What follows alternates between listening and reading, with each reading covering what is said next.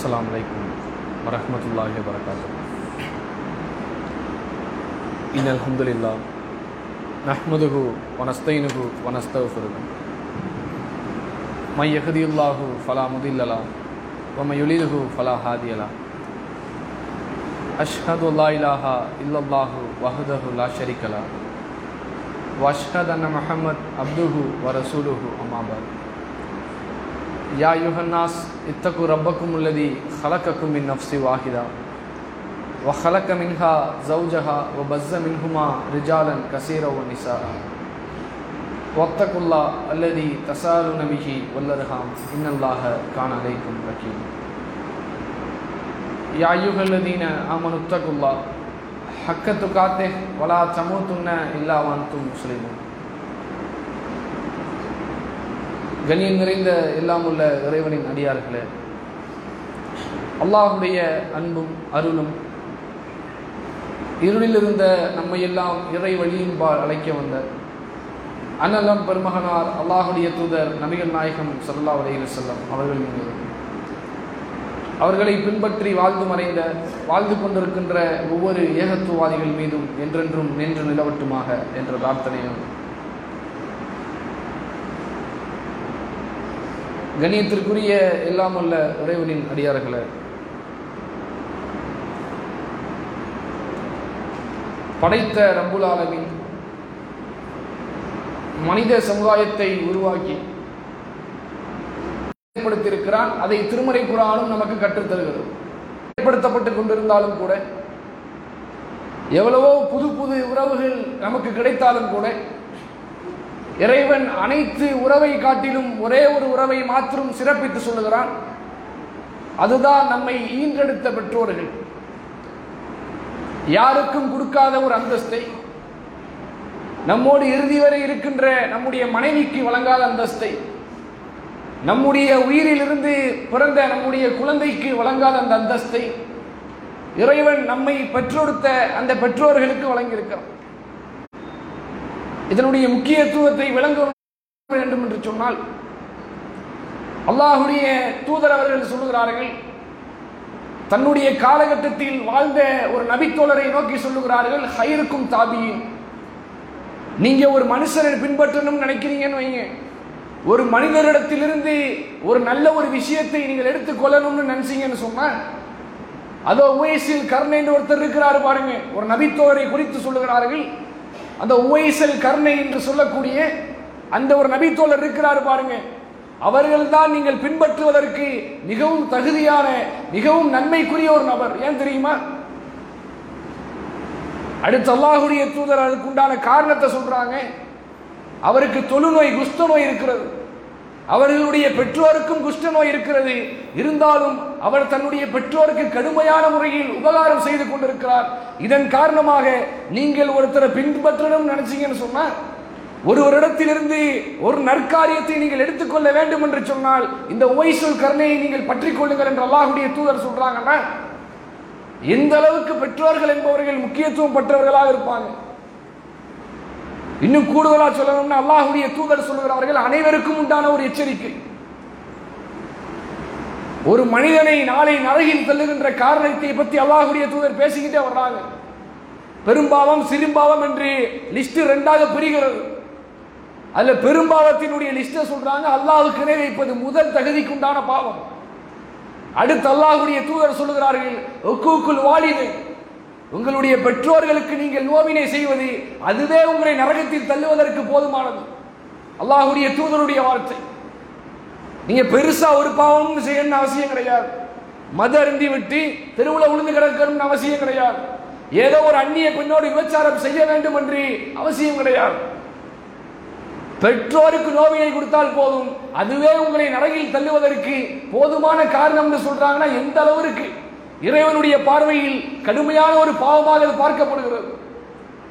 ஆனா இவ்வளவு நபிமொழியையும் அறிந்து வைத்திருக்கின்ற தெரிந்து வைத்திருக்கிற நம்முடைய சமூகம் எந்த அளவுக்கு பெற்றோர் அவர் நடத்துறாங்கன்னு பெருசா சொல்லி தெரியணும்னு அவசியம் கிடையாது.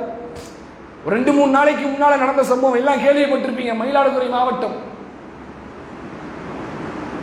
நம்ம இஸ்லாமிய சமூகத்தை சார்ந்த 2 ஆண் பிள்ளைகள் ஆண் பிள்ளையா இல்ல வேற எந்த பிள்ளையுமா நமக்கு தெரியாது. அவ்வளவு கடுமையான வாசகங்கள் வருது, வாய் வருது. 2 ஆம்பளை புள்ள இருக்குது. பெற்றோர் என்ன செய்யறாங்கன்னா, ரொம்ப வயோதிக, எத்தனை வயசுனா 90 வயசாம். 90 வயசுல எந்திரிச்சு நிக்க முடியுமாங்க? தன்னுடைய தேவையை தன்னால செய்து கொள்ள முடியுமா? இப்படி இருக்கிற ஒரு பெற்றோருடைய நிலையை நம்ம பார்க்கிறோம். சாதாரணமான இழிந்த நிலையில் இருக்கிற ஒரு குடும்பம் கிடையாது, நல்ல சொத்து பத்துலாம் இருக்கிற ஒரு குடும்பம் தான். சொத்தெல்லாம் எழுதி வாங்கி கொண்டு பெற்றோரை வீட்டை விட்டு அடிச்சு வெளியே நடத்துறாங்க. பாலிமர் நியூஸ்காரன் வந்து அதை படப்பிடிக்கிறான். இன்னப்புற செய்தி நிறுவனங்கள் அதை தொலைக்காட்சியில் ஒளிபரப்புகிறார்கள். ஒட்டுமொத்த கவனமும் அவர்கள் மீது திருப்பப்படுகிறது. போய் கேட்டா அந்த பெற்றோர்கள்ட்ட போய் கேட்கிறாங்க, நம்முடைய ஜமாத்தை சார்ந்தவர்கள், வாங்க, நம்முடைய ஜமாத்தில் முதியோர் இல்லம் இருக்கு, மீஞ்சூர் சென்னையில் இருக்கு, அங்க வந்து நீங்க இருங்க, உங்களுடைய பிள்ளைகள் தானே விரட்டிட்டாங்க. அவங்க பெற்றோர் சொன்ன வார்த்தை என்ன தெரியுமா? அவங்க தாயை வீட்டை விட்டு விரட்டுறாங்க. அந்த தாயை சொல்லுகிறார்கள், என்னுடைய கணவரும் இந்த ஊர்ல தான் வஃபாத்தானார், நான் இந்த ஊரை விட்டு வரமாட்டேன், இந்த ஊர்லயே தான் நான் மௌத்தா போவேன், இந்த ஊரை விட்டு நான் எந்த ஒரு ஊருக்கும் வரமாட்டேன் என்று அடம்பிடிக்கிறார்கள். சரி, அப்படியா? அது நிர்வாகி, நம்முடைய ஜமாத்தை சார்ந்த நிர்வாகி சொல்லுகிறாரு, சரி என்னுடைய வீட்டில் வந்துருங்க, எத்தனை வருஷ காலம் வேண்டாலும் நீங்க அங்க இருந்துக்கலாம், நீ வஃபாத்தார வரைய என்னுடைய வீட்டில் நீங்கள் இருந்து கொள்ளுங்கள், ஊரை விட்டு வெளியே போற மாதிரி கிடையாது. அதுக்கு ஒப்புக்கொண்டு அவர்கள் வருகின்ற நிலையில் அரசாங்கத்தினுடைய கவனம் ஈர்க்கப்படுகிறது. அரசாங்கத்திலிருந்து வந்து பேச்சுவார்த்தை நடத்துறாங்க. பேச்சுவார்த்தை நடத்தி அடுத்து சொல்றாங்க, ஒரு பிள்ளைகிட்ட, ஒரு ஆம்பளை பிள்ளைகிட்ட 2 மாசம், இன்னொரு ஆம்பளை பிள்ளைகிட்ட ஒரு 2 மாசம் அந்த பெற்றோர் இருக்கட்டும். நிலைய பாத்தீங்களா? 2 பேரும் போட்டி போடணும். என்னுடைய உம்மாவை நான் வச்சு பாதுகாப்பேன், என்னுடைய உம்மாவிற்கு இறுதி வரையில் என்னுடைய கரத்திலிருந்து உணவளிப்பேன் என்று பாதுகாக்க வேண்டிய சமூகம் அரசாங்கத்தில் போய் நிற்கிறான். இதுக்கு 2 மாசம் தான் எங்க அம்மாவை நான் வச்சிருப்பேன், இன்னும் 2 மாசம் நீ வச்சிருக்க, சொல்லுபவருக்கு நாவு கூசல. இது தொடர். இது எந்த அளவுக்குன்னு சொன்னா, இது மாத்திரம் கிடையாது, தொடர் கதையா இருக்கு. இதே மாதிரி ஒரு 1.5 வருஷத்துக்கு முன்னால கண்களில் கண்ணீரை வளர வைக்கக்கூடிய ஒரு சம்பவம் கன்னியாகுமரி மாவட்டம் தக்கலையில். புருஷம் கொண்டாட்டி 2மே வயசானவங்க, அவங்களுக்கு கிட்டத்தட்ட 80க்கு நெருக்கமான வயசு இருக்கும். என்ன செய்யறாங்கன்னா, ரோட்டுடைய ஓரத்தில் இருக்கிறாங்க. சரி, பிள்ளைகள் இல்லையான்னு சொன்னா ரொம்ப பிள்ளைங்க இருக்கிறாங்க, கிட்டத்தட்ட ஒரு 3-4 பிள்ளைகள் இருக்கிறார்கள். ஆண் பிள்ளை, பெண் பிள்ளை என்று சொல்லி எல்லாம் நல்லா செட்டில் ஆன ஸ்டேஜில் ரொம்ப பிள்ளைங்க இருக்கிறாங்க. வீட்டை விட்டு வெளியே துரத்தி விடுகிறார்கள். அந்த பெற்றோர் என்ன செய்யறாங்கன்னா, மழை வெயிலும் பாராம ஒரு பஸ் ஸ்டாண்டுக்கு கீழே அவங்க தங்கி இருக்கிறாங்க, கன்னியாகுமரி மாவட்ட பஸ் ஸ்டாண்டுக்கு கீழே. அது பக்கத்தில் அம்மா மெஸ் எதுவும் இல்லை, அவங்களுக்கு டெய்லி சாப்பிடுவதற்குண்டான வருமானம் இல்லை, அவர்கள் ஏதுகின்ற யாசகம் என்பது பத்தலை. சரி, அம்மா ஹோட்டலுக்கு போனா வச்சு கம்மி ரேட்டுக்கு சாப்பாடு கிடைக்குமேன்னு சொல்லி போறாங்க. 3 வேளைக்கு அவங்களுடைய உடல்நிலை தாக்கு பிடிக்கல, ஒருத்தரை தாங்கி தான் இன்னொருத்தவங்க போகணும், 2 பேருமே போயிட்டு வரணும். சரி, இப்படி சூழல் இருக்குதா? அதுக்கு அவங்க 2 பேரும் சேர்ந்து ஒரு முடிவு எடுக்கிறாங்க, என்ன செய்வோம், காலையிலேயே போய் இட்லி வாங்கிட்டு வந்துடுவோம், 3 வேளைக்கும் சேர்த்து. நம்ம திம்போமா? காலையிலே போய் இட்லி வாங்கிட்டு வந்து அதுலேயும் சாம்பாரும் சட்னி அப்படிதான் கொடுப்பான் அம்மா ஹோட்டல். நம்ம பாத்திரம் எடுத்துட்டு போனா அதில் தனித்தனியாக பிரித்து தருவான், இல்லைன்னா ஒரே பாத்திரத்தில் ஊற்றி விட்டுருவான். என்ன செய்யறாங்கன்னா, ஒரே பாத்திரத்தில் 3 வேளைக்கு உண்டான சாப்பாடை வாங்கிட்டு வந்து வைக்கிறாங்க. இப்படியே கொஞ்ச நாள் போகுது. ஒரு நாள் என்ன ஆகுதுன்னா, சாப்பாடு கெட்டு போயிருக்குது. அந்த சாப்பாடு கெட்டுருச்சுன்னு கூட தெரியாம அதை சாப்பிட்டுக்கிட்டே இருக்கிறாங்க. இந்த கெட்டு போன சாப்பாடை சாப்பிட்டு 2 நாள் கழிச்சு அவங்க உடம்பு இறந்த நிலையில் கண்டெடுக்கப்படுகிறது. எந்த பெற்றோராட்சி தன்னுடைய பிள்ளைக்கு இதை நாடுவாங்களாங்க? சின்ன ஒரு எறும்பு கடிச்சிட்டா போதும், ஆஸ்பத்திரிக்கு தூக்கிட்டு போயிடுவாங்க. அக்கம் பக்கத்தில் கடனை வாங்கியாச்சும் கொண்டு போய் காமிச்சிருவாங்க, சின்ன எறும்பு கடிச்சிருக்கும். என் பிள்ளை எதுக்கு அழுவுதுன்னு தெரியல, என்னுடைய பிள்ளை எதற்காக கதறிக்கொண்டிருக்கிறது என்று தெரியவில்லை, கொண்டு போய் ஆஸ்பத்திரியில் காட்டும், காசு போனாலும் பரவாயில்லை, நான் பட்டினி கிடந்தாலும் பரவாயில்லை, என்னுடைய பிள்ளையினுடைய நிலை எப்படி இருக்கணும், எந்த ஒரு தீங்கும் அதற்கு ஏற்பட்டக்கூடாது என்று நினைத்த பெற்றோர்களை கெட்டு போன சாப்பாடை சாப்பிட வச்சு சாக வைக்கிறாங்களா? அல்லாஹ்வுக்கு அஞ்ச வேண்டாமா? அல்லாஹ்வுடைய தூதர் எந்த அளவுக்கு வருத்தப்பட்டு சொல்றாங்கன்னா, பெற்றோருடைய விஷயத்துல அல்லாஹ்வுடைய தூதர்கிட்ட ஒரு நபி தோழர் வரார். அல்லாஹ்வுடைய தூதரே, என்னுடைய பெற்றோர்கள் அறியாமை காலத்தில் வாழ்ந்தாங்க, அவங்களுடைய நிலை இப்ப எப்படி இருக்குது? அதுக்கு அல்லாஹ்வுடைய தூதர் சொல்றாங்க, உங்களுடைய பெற்றோர்கள்லாம் நரகத்தில் இருக்கிறாங்க. சொன்ன உடனே அவருடைய மனசு தாங்கலை, கஷ்டப்பட்டுக்கிட்டே அப்படி ஓரமா போய் நிற்கிறார். இந்த உடனே அதை பார்த்து அல்லாஹ்வுடைய தூதர் சொல்றாங்க, பெற்றோரை குறித்து சொன்ன உடனே அவர் கஷ்டப்பட்டார். திருப்பி கூப்பிட்டு சொல்றாங்க, உங்களுடைய உம்மா அப்பா மாத்திரம் கிடையாது, என்னுடைய உம்மா அப்பா நரகத்தில் தான் இருக்கிறாங்க. ஏன்னா அவங்கள அறியாமை காலத்தில் தான் இருந்தாங்க என்று சொல்லிவிட்டு அடுத்து அல்லாஹ்வுடைய தூதர் சொல்லுகிறார்கள், அல்லாஹ்விடத்தில் நான் அனுமதி கேட்டேன். எனக்கு தெரியுமா, என்னுடைய தந்தை அப்துல்லாவையும் தாயார் ஆமினாவையும் மன்னித்து விடு என்று பிரார்த்தனை செய்வதற்கு அனுமதி கேட்டேன். இறைவன் மறுத்து விட்டான். இணை வைப்புல இருக்கிறவர்களுக்காக நீங்க துவா செய்யக்கூடாது, அதற்குண்டான அதிகாரம் உங்களுக்கு வழங்கப்படவில்லை என்று சொல்லி இறைவன் மறுத்து விட்டான். Sir right, okay. அவங்களுடைய கபரை போய் சந்திப்பதற்கு அனுமதி கேட்டேன், இதற்கு இறைவன் எனக்கு அனுமதி வழங்கினான்னு சொல்றாங்கடா. சிறுக்கு எவ்வளவு பெரிய பாவம் என்று உணர்ந்தவர்கள் அல்லாஹ்வுடைய தூதர் அவர்கள். சிறுக்கிற்காக தன்னுடைய 23 ஆண்டு கால தூதுத்துவ பணியை கொண்டு பிரச்சாரம் செய்த அல்லாஹ்வுடைய தூதர் அவர்கள் தன்னுடைய பெற்றோர்கள் சிறுக்கில் இருக்கிறாங்கன்னு தெரிஞ்ச உடனே அதுக்கு எதிராக துவா செய்யக்கூடிய அளவுக்கு மாறினாங்கன்னா எந்த அளவுக்குங்க பாசம் இருக்கும்? நம்முடைய சமூகம் எந்த அளவுக்கு இந்த விஷயத்துல பின்னால் இருக்குதுன்னா, பெற்றோர்கள்லாம் என்ன 10 மாசம் நம்மளை பெற்றெடுத்தாங்க, அவ்வளவுதான். ஏதோ இருக்கிற வரைக்கும் அவங்க வச்சு நம்மளை காப்பாற்றுறோமா, கொண்டு போய் நம்ம சிறுவர் இல்லத்தில் விட்டோமா அல்லது முதியோர் இல்லத்தில் கொண்டு போய் விட்டோமான்னு இருக்கிறாங்க. நம்முடைய சமுதாயத்திற்கு வெட்டி தலை குனிய வேண்டிய ஒரு விஷயம். நம்முடைய சமுதாயத்தின் சார்பாக முதியோர் இல்லம் நடத்துறோமே, இதுவே நம்முடைய சமுதாயம் வெட்டி தலை குனிய வேண்டிய ஒரு விஷயம். எந்த சமூகத்தில் பெற்றோர்களை பாதுகாக்க வேண்டும் என்று சொல்லப்பட்டிருக்கிறதோ இந்த சமூகமே முதியோர் இல்லம் நடத்துதுன்னு சொன்னா எந்த அளவுக்கு நம்ம கீழ்நிலையில இருக்கிறோம்?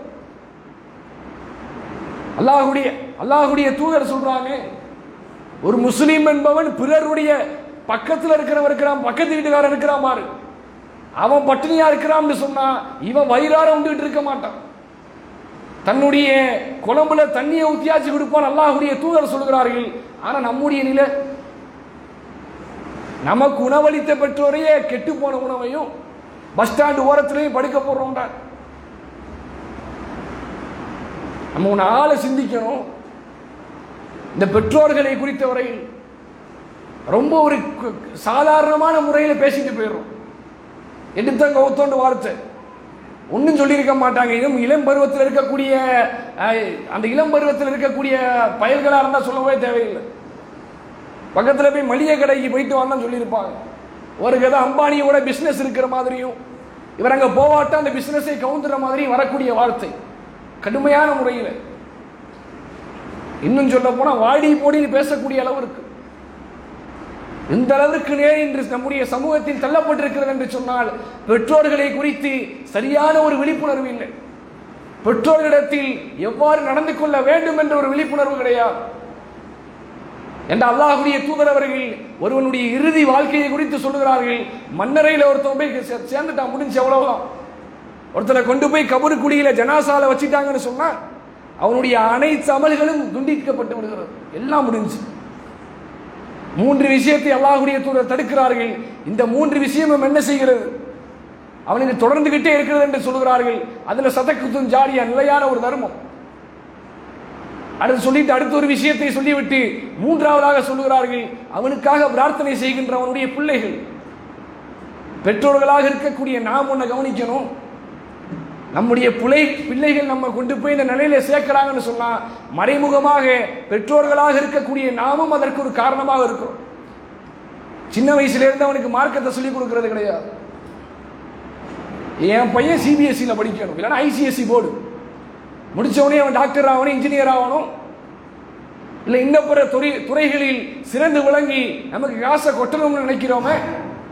இந்த சிந்தனையை முதல்ல மாற்றணும். ஒரு பிள்ளைக்கு நம்முடைய பெற்றோர்களாக இருக்கக்கூடிய நாம் சரியான முறையில் மார்க்கத்தை ஊட்டி வளர்ந்திருத்தோம்னு சொன்னா மேல சொன்ன அந்த 2 சம்பவம் இருக்குது. 2ஐயும் செய்தவர்கள் பல கடவுள் கொள்கையில் இருக்கக்கூடிய காஃபிர் கிடையாது, முக்கடவுள் கொள்கையில் இருக்கக்கூடிய கிறிஸ்தவ கிடையாது. அல்லாஹ்வை மாத்திரம் ஏற்றுக்கொண்டவர்களே இந்த நிலையில் இருக்கிறாங்கன்னு சொன்னா அவர்கள் அந்த அளவுக்கு மார்க்கத்தை சொல்லி பிள்ளைக்கு வளர்க்கலை. ஸ்கூலுக்கு லீவு போட்டானா போய் பெற்றோர்களா கொண்டு போய் நிற்போம். ஒரு மக்தப் மதரசாக லீவு போட்டா மக்தப் மதரசா தானே சாதாரணமா போச்சு. இதுதான் அவனுடைய வாழ்க்கையை சீரழிக்கின்றது என்று தெரியாமல் ஸ்கூலுக்கு உண்டான வேலையை கடுமையான முறையில் செய்யணும். இதே மார்க்கத்தை சொல்லிக் கொடுக்கின்ற, அவருடைய வாழ்க்கையை செம்மைப்படுத்துகின்ற, மார்க்க கல்வியை பயிலுகின்ற இந்த நிறுவனத்துக்கு கொண்டு வரணும்னு சொன்னான். ஸ்கூலுக்குன்னா சரியான முறையில் ஒரு லீவ் லெட்டர் எழுதுவோம். இன்னும் நல்ல ஒரு கெடுபிடி பிடிச்ச ஸ்கூலாக இருந்துச்சுன்னு சொன்னா ஒரு நாளைக்கு முன்னாலே லீவ் ஃபார்ம் அப்ளை பண்ணணும். அவன் அந்த லீவை பரிசீலிப்பான். பெரிய ஐடி ஆஃபீஸ் மாதிரி பரிசீலித்து நாளைக்கு உங்கள் பிள்ளைக்கு நீங்கள் லீவ் எடுத்துக்கலாம்னு சொல்லுவான். இது ஸ்கூலுடைய செட்டப், உலக கல்விக்கு உண்டான செட்டப். இதே ஒரு மக்தப் மதரசா மழை வெயில் புயல் அடிச்சா கூட ஸ்கூலுக்கு கொண்டு போய் விடுவான். லேசா மழை தூரும். பாப்பா அன்னைக்கு மழை பெய்யுது, மக்தப் மதரசாக்கு போவாத, வீட்டில் இருந்துக்க. ஏன் மழை பெய்யுது? இப்போ ஸ்கூலுக்கு அத்தனை கிலோமீட்டர் தாண்டி அவ்வளோ பஸ்ஸில் ஏறி ஷேர் ஆட்டோ பிடிச்சி ரெயின் கோட்டை மாட்டி விட்டு ஸ்கூலுக்கு பிள்ளையை கொண்டு வந்து விட்டீங்க. அதுக்குண்டான முக்கியத்துவம் மார்க்க கல்விக்கு எதற்காக வரவில்லை? பெற்றோர்களாக இருக்கக்கூடிய நாம் கடுமையான முறையில் இந்த விஷயத்தை சிந்திக்கணும். எல்லாரும் அப்படி பிறக்கிற மாதிரி இறக்கிற வரை இருக்க மாட்டான். 25 வயசுல அவனுக்கு என்ன திடகாத்திரம் இருக்கிறதோ அதே திடகாத்திரம் 75 வயசுல இருக்காது. ஒருத்தனை தாங்கித்தான் இருப்பான். ஒருத்தனை தாங்கிதான் அவனுடைய வாழ்க்கை இருக்க வேண்டிய நிலையில் இருக்கிறது. இறைவனும் திருமறையில் சொல்லுகின்றான், குலிக்கல் இன்சான லைஃபா, மனிதன் பலவீனமாகத்தான் படைக்கப்பட்டிருக்கிறான். நாளைக்கு எந்திரிச்சு நிற்க முடியாத ஒரு நிலையில் நம்மை எழுந்து நிற்பதற்கு நாம் நம்முடைய சந்ததிகளை தயார்படுத்த வேண்டும். பிள்ளைகளாக இருக்கக்கூடிய நாம் மார்க்கத்தில் எந்த அளவிற்கு பெற்றோர்களை குறித்து சொல்லப்பட்டிருக்கிறது, அறிவுறுத்தப்பட்டிருக்கிறது. நாளை நம்மை நரகில் சேர்ப்பதற்கு இதுவே ஒரு அத்தாட்சியாக, விமர்சனமாக, எச்சரிக்கையாக இருக்கிறது என்பதை உணர்ந்து கொண்டு நாம் அஞ்ச வேண்டும். பெற்றோர்களாக இருக்கக்கூடியவர்கள் பிள்ளைக்கு எந்த வயசுல எந்த கல்வியை கொடுக்கணும், எந்த வயசுல போன் வாங்கி கொடுக்கணும், எந்த வயசுல பைக் வாங்கி கொடுக்கணும் என்பதை சற்று சரியான முறையில் சிந்தித்து மார்க்கத்தை ஊட்டி வளர்க்கக்கூடிய ஒரு நல்வாய்ப்பினை இறைவன் நம் அனைவருக்கும் ஏற்படுத்துவானாக. வாகிருந்தவானாக அல்ஹம்துலில்லாஹி ரப்பில் ஆலமீன்.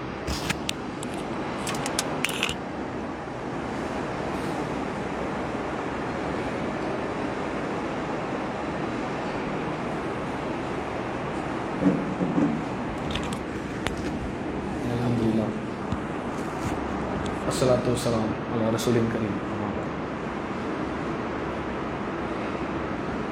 கண்ணியத்திற்குரிய எல்லாம் உள்ள இறைவனின் அடியார்கள்,